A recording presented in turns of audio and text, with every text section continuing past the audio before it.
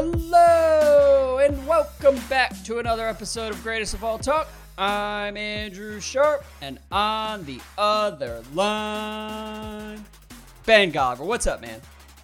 Not too much, Andrew. You know, I'm always out here preaching the virtues of getting out into open spaces and exploring national parks and all that, and I just would hope, after years of me lecturing you about doing this, that at some point you would be able to see the forest through the trees. I mean, it's absolutely ridiculous what you've got me lined up to talk about here today. You want to start the show with the Philadelphia 76ers, and I'm imagining over there you've got some really carefully hand-scribbled notes from Philly's nice Game 2 victory, probably something along the lines of, wow, Shake Milton, didn't see that coming. What a second half difference maker. God, great bench production when they needed it most.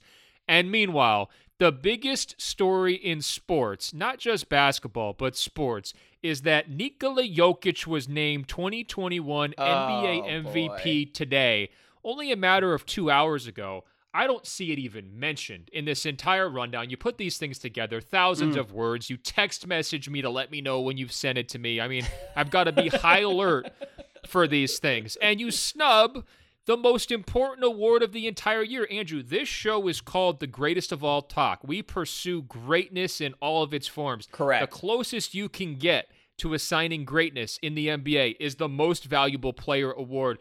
Nikola Jokic wins it. He's not only the first guy to be drafted that late to get it, 41st overall. No other player drafted outside of the top 15 has ever been MVP. Are you saying Jokic was drafted in the second round? He was a second-round pick, Andrew. Not only that, he was the first Denver Nuggets player in franchise history to win the MVP, the first center since Shaquille O'Neal to win MVP in 2000. And Andrew, he's the first guy who I predicted 5 months ago would win it and actually did it. And that's the tricky part for me. You know, it's like maybe if you had nailed this pick months and months ago, it probably would have let off. But no, completely buried, not even mentioned. The first player from the Balkans, one of the cradles of the sport. Are you globally. reading from the NBA press release right now, just running through these fun facts about the Jokic MVP? No, some of us do the research, Andrew. Some of us dig deep to find out these little nuggets. And here's what I want to ask you, okay? Because I'm going to just hijack the show because, you've got us going down Shake Milton Expressway. Nobody cares, all right? Okay. Was Nikola Jokic the greatest draft pick in NBA history, right? I used to think it was Manu, right? I mean, Manu's a Hall of Fame level player, deep in that second round.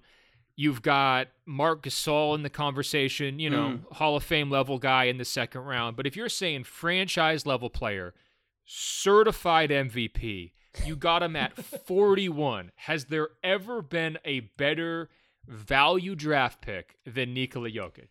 Okay, so I just want to clarify here at the top. The reason we're not starting with Jokic is because I do feel like generally, all things considered, we are the best NBA podcast. And we were on Jokic after like 6 weeks of the season. And we've done a lot of Jokic material not nearly over enough. the course. And we were on him because of you. So you deserve credit for calling Jokic. This isn't about me. You called your shot on Jokic. No, this isn't about me. This is about Jokic. He deserves today's honor. I'm just going to read you players taken before him. Okay. Cleanthony Early, Jarnell Stokes, Johnny O'Bryant, DeAndre Daniels. I mean, the list goes on, Andrew. I hear you. Of guys. Look, Mitch I was a McGarry. big Cleanthony Early guy. I wasn't a huge Mitch McGarry believer. I have no idea why the Thunder drafted him in the first round. But actually, it's funny. I should. What mention about the Thunder. Bruno?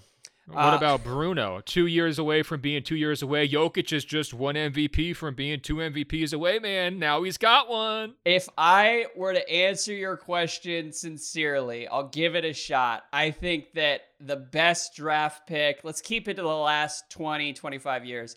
I think either Harden or Westbrook deserve mention in the best draft pick conversation, because both of those were pretty big gambles at the time and paid off in a magnificent way. Whereas I think like Jokic, I don't credit Tim Connolly. I mean, like, I Connolly deserves credit, but I wouldn't go overboard and say that like Connolly thought Jokic was going to turn into this. And so I'm reluctant to like call Michael Redd or Gilbert Arenas, any of those. You're basically just, taking shots in the dark when you get to that point in the draft. So I'm not going to like go nuts about the genius underlying all of this. I'm just saying, look, if you take a shot in the dark and that dart lands dead bullseye from 35 feet away, you get a little credit for me on that one. I'm going to give it to him. I mean, it was probably Arturas. Let's give Arturas a lot of love. But also, it wasn't just Arturas. Just for the record, Connolly was doing the legwork as well, and Connolly and Arturas, everybody associated with that front office, deserves a ton of credit for what the Nuggets have turned into and the culture they have cultivated all along the way. I'm just talking about if we're like taking a step back and looking at history. I'm not like falling all over myself thinking, oh my God, they got him at 41. Like that's out of this world. Like and that should happen sometimes. I mean, Giannis was the 15th pick. Well, it should happen sometimes, but it's never happened before. That's the point. This is easily the deepest in the draft we've ever seen an MVP. Moses Malone went undrafted for kind of different reasons, but there's a big difference between drafting at 15 in terms of value and drafting at 41. So if you don't want to call it the best draft pick ever, I mean, that would be MJ at 3, right? I mean, if you want to frame it the way you're framing it with, wow, what a risky gamble to take Westbrook 5 spots early. Look, get out of here. MJ they found at 700 was an easy pick. MJ at whoever was running the Bulls, they don't deserve any credit for getting MJ at 3. That was the most obvious pick in NBA history. They took a Goodyear blimp from Sombor, Serbia at 41 and turned him into an MVP. That's an incredible, incredible solution. And not only that, he's the first ever Coca-Cola Max spokesman to be MVP, first ever Krispy Kreme Ambassador Employee of the Year to be an NBA MVP. The list goes on. It's an incredible draft pick. Show this guy some love. Great. Well, I'm glad we got to carve out some time to show Nikola Jokic some love. My favorite part about the little victory tour tonight was finding out that Jokic used to drink a gallon of soda per day. I believe that's what the Coca-Cola reference was to. I had never heard that before, and it reminds me of my favorite. How? No, I mean, like, somehow I haven't heard, like, the one Jokic anecdote. People really got to, like, reach deep in the bag to try to make this dude fun. Wow. I heard him be interviewed. I think he's fun behind the scenes. I like Jokic a lot. But we do need to work on the interviews. Like, he's got to spice this up a little bit. I almost fell asleep as he was accepting the MVP on TNT. No, the interviews are terrible. But, Andrew, this is like Drew Holiday locked up Damian Lillard territory. I missed it. There's two anecdotes about Jokic. One, he drinks crazy amounts of cola when he first came into the NBA. And then 2 is he likes the horses. He likes the harness racing horses. Those are the 2 details about him. He also has brothers. Those are the 3 things that anyone knows about Jokic. That's all he's allowed us to know. And I'm just impressed that, the big city media observers like yourself didn't snub him this year. I mean, you're going out here and giving the Coach of the Year award to Tom Thibodeau. I mean, that looks worse than Westbrook's MVP already.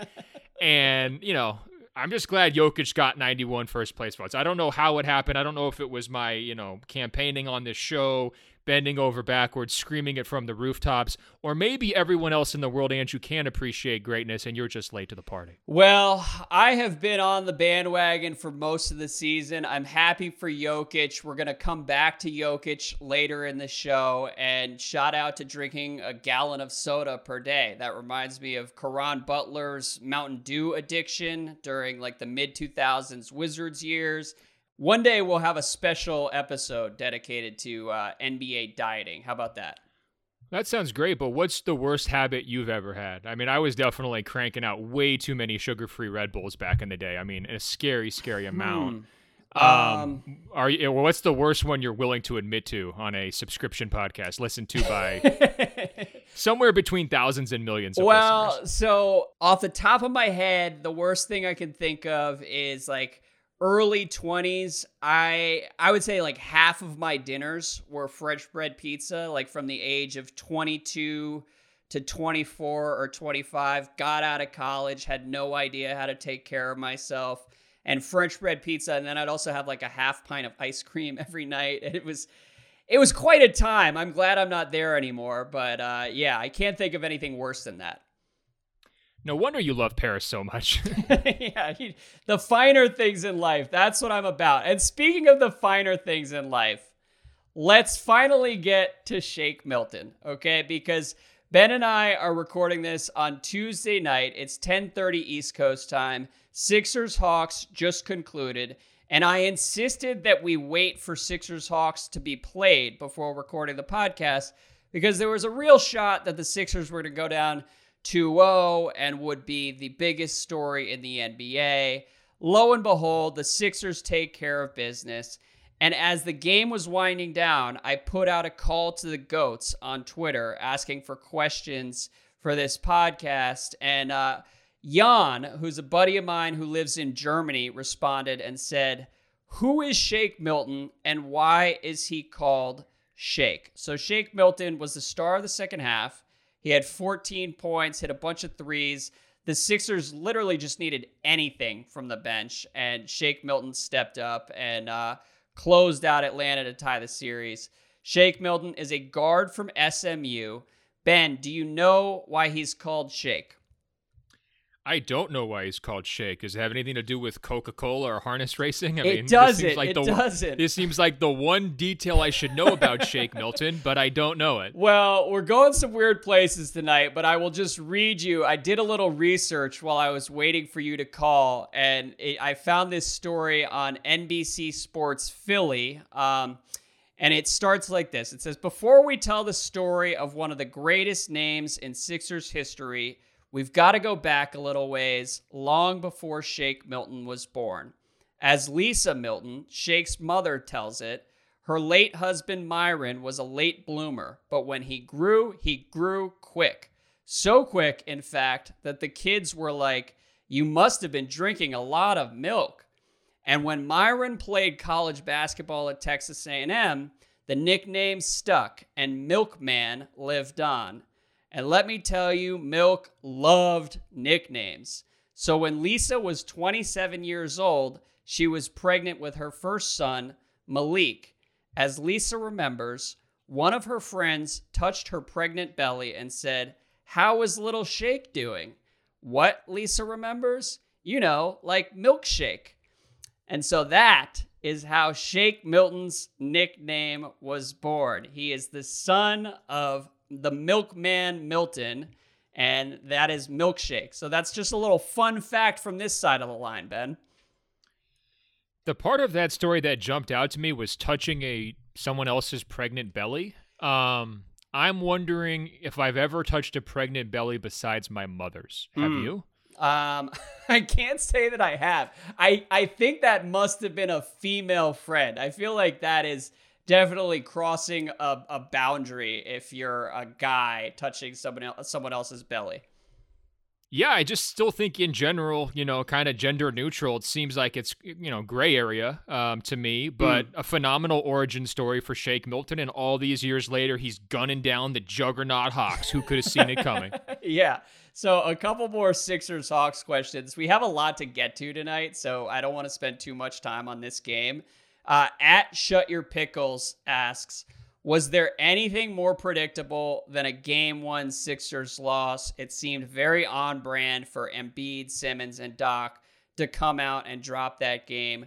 What did you think? Like, what are your general impressions after Game 1 and Game 2? You can take it wherever you want. Well, this is a case where it's probably better that we didn't tape after Game 1 and waited until Game 2. I actually thought it was a really impressive response from Philadelphia in Game 2. They got up early. I didn't think that Atlanta was just going to fold right off the bat, and so that required, some real focus from the Sixers, and they're the last team I would ever like to praise under almost any circumstances, but Embiid was awesome. I thought they reasserted control of the series. They made some really good defensive adjustments, kind of kept Trae Young in check.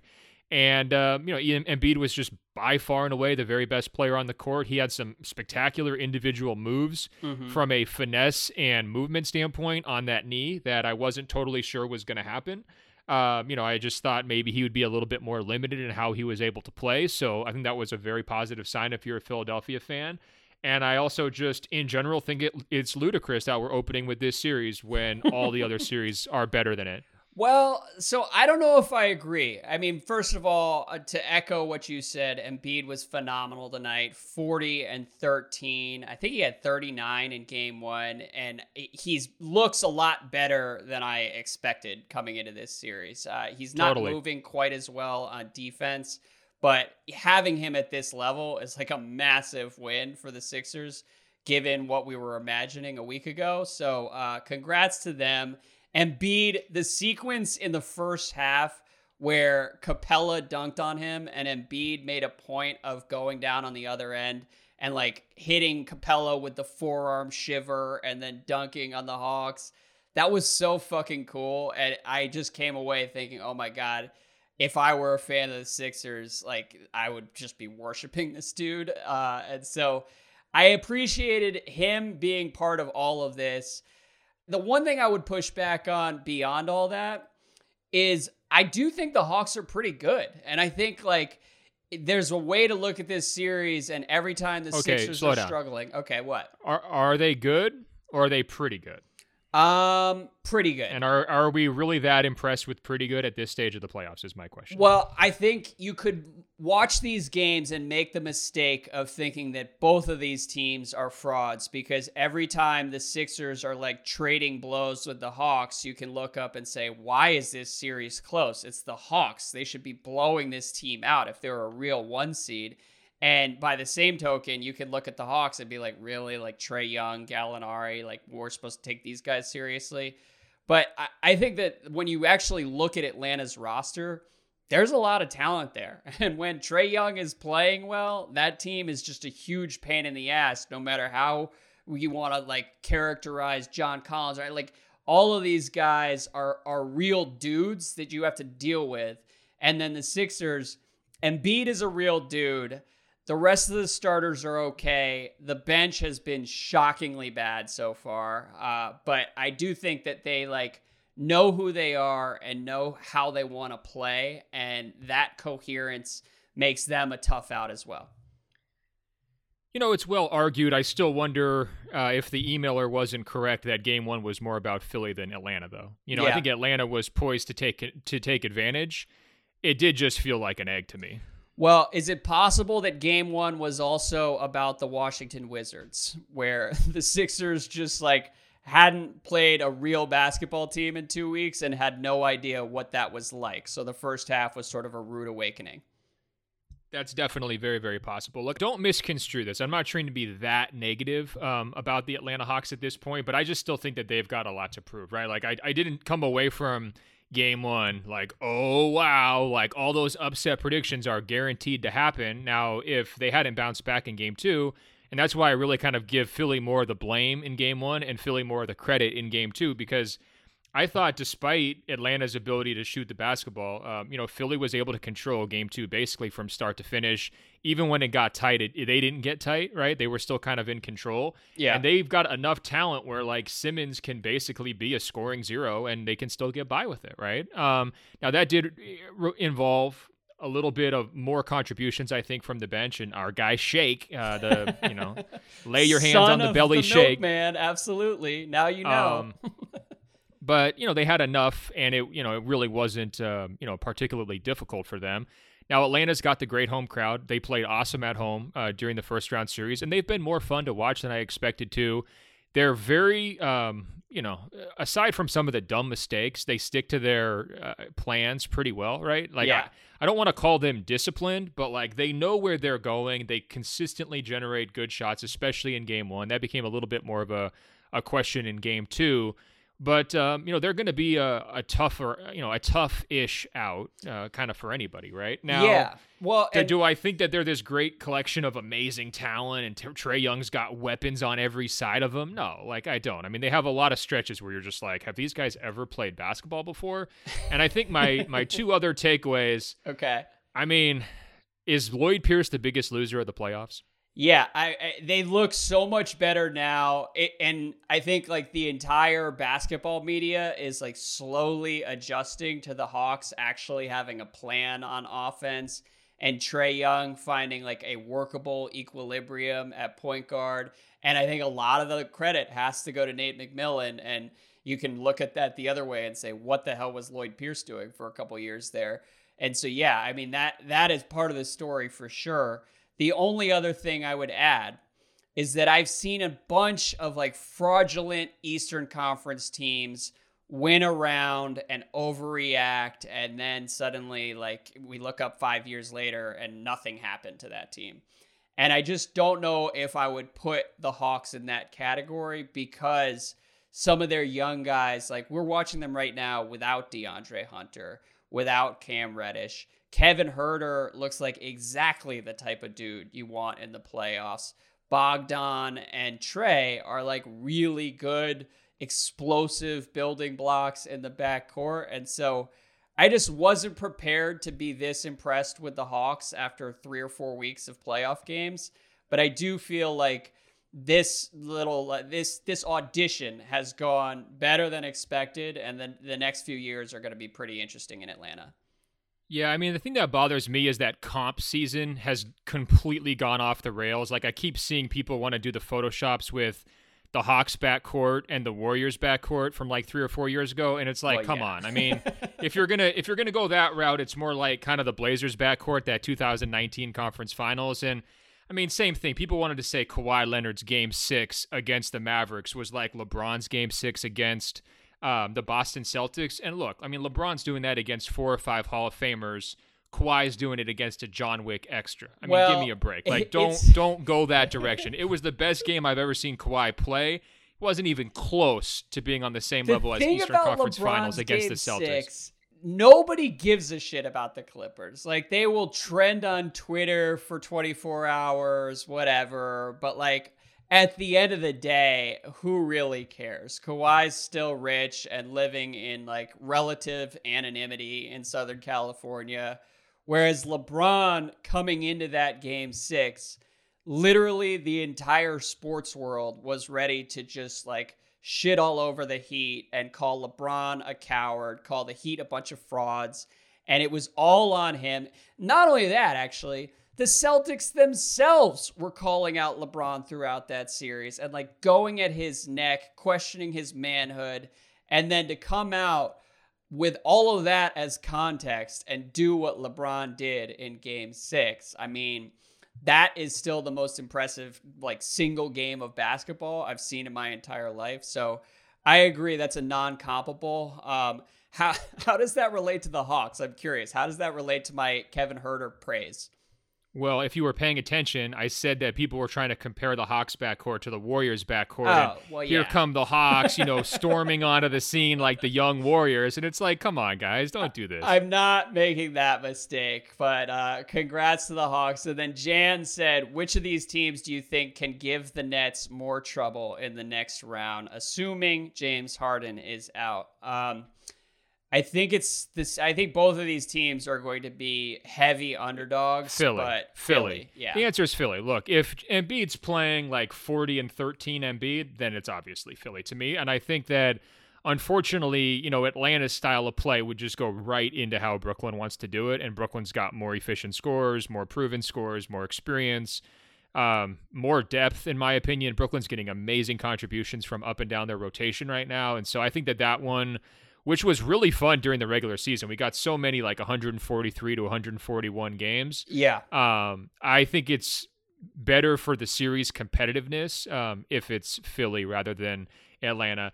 My other question for you, though, coming out of Game 2 is this. At what point will even the most casual fans give up on Simmons's offensive development, right? Because he played 35 minutes tonight, took 3 shots. Of course, he didn't attempt any threes. He missed both of his free throw attempts. And he finds ways to help. Like, it's not like he's out there just being a bum. Player. Yeah, that's right. Important to clarify. But what I'm saying is, like, I still hear from people. He's 24 years old now, right? And I was expecting him to have made some progress from when I saw him when he was 17 years old in high school, right? There's been no offensive progress to his game whatsoever. He has not addressed his flaws in any way. The things he was good at back when he was 17, he's slightly better at. The things he was bad at, he has made zero progress in terms of in-game impact and development. but people will still try to be like, hey, it's only his 4th season because he missed his entire rookie year. Yeah. Or he's only 24. Like, a lot of people like develop late. When will the entire world give up the goose? And look, I know real basketball fans are like, people who are like really locked into this stuff have already kind of given up. But I still hear from people just being like, God dang, what could Simmons become if he ever added a jump shot? And I gave up on that after his 2nd full season where, he's just no attempts. And it's like, all right, like if you're not even going to try, then, this is, it's kind of like the breakup situation, right? Where someone's just tanking it because they want it to blow up. And it's like, all right, at some point you have the dinner time conversation. It's like, look, we're all just here wasting each other's time. Like, let's not even pretend anymore. Let's just blow this up. Yeah. That was me and my relationship with faith in Simmons' ability to develop as an offensive player. When does the whole world reach that conclusion? How many more of these playoff runs will he start to get, it's not even the benefit of the doubt. It's just like holding out hope for a brighter tomorrow. And I've noticed not even Doc Rivers is doing it, right? He's focused the entire conversation on, well, look, he can impact this game in a lot of other ways. Defensive player of the year, that kind of, he's steering it that direction. He's not even addressing the lack of shooting. So when is everybody on board? Doc is channeling Kellyanne Conway whenever he is asked about Ben Simmons in these post-game pressers. All right, that is the end of the free preview of this episode. If you'd like to hear more, you can go to goat.supportingcast.fm. I've also included a link to that site in our show notes for today's episode. Go there, subscribe. You can hear the rest of today's show, plus 2 episodes per week that Ben and I will record. We'd love to have you subscribe, and the next few months should be fun.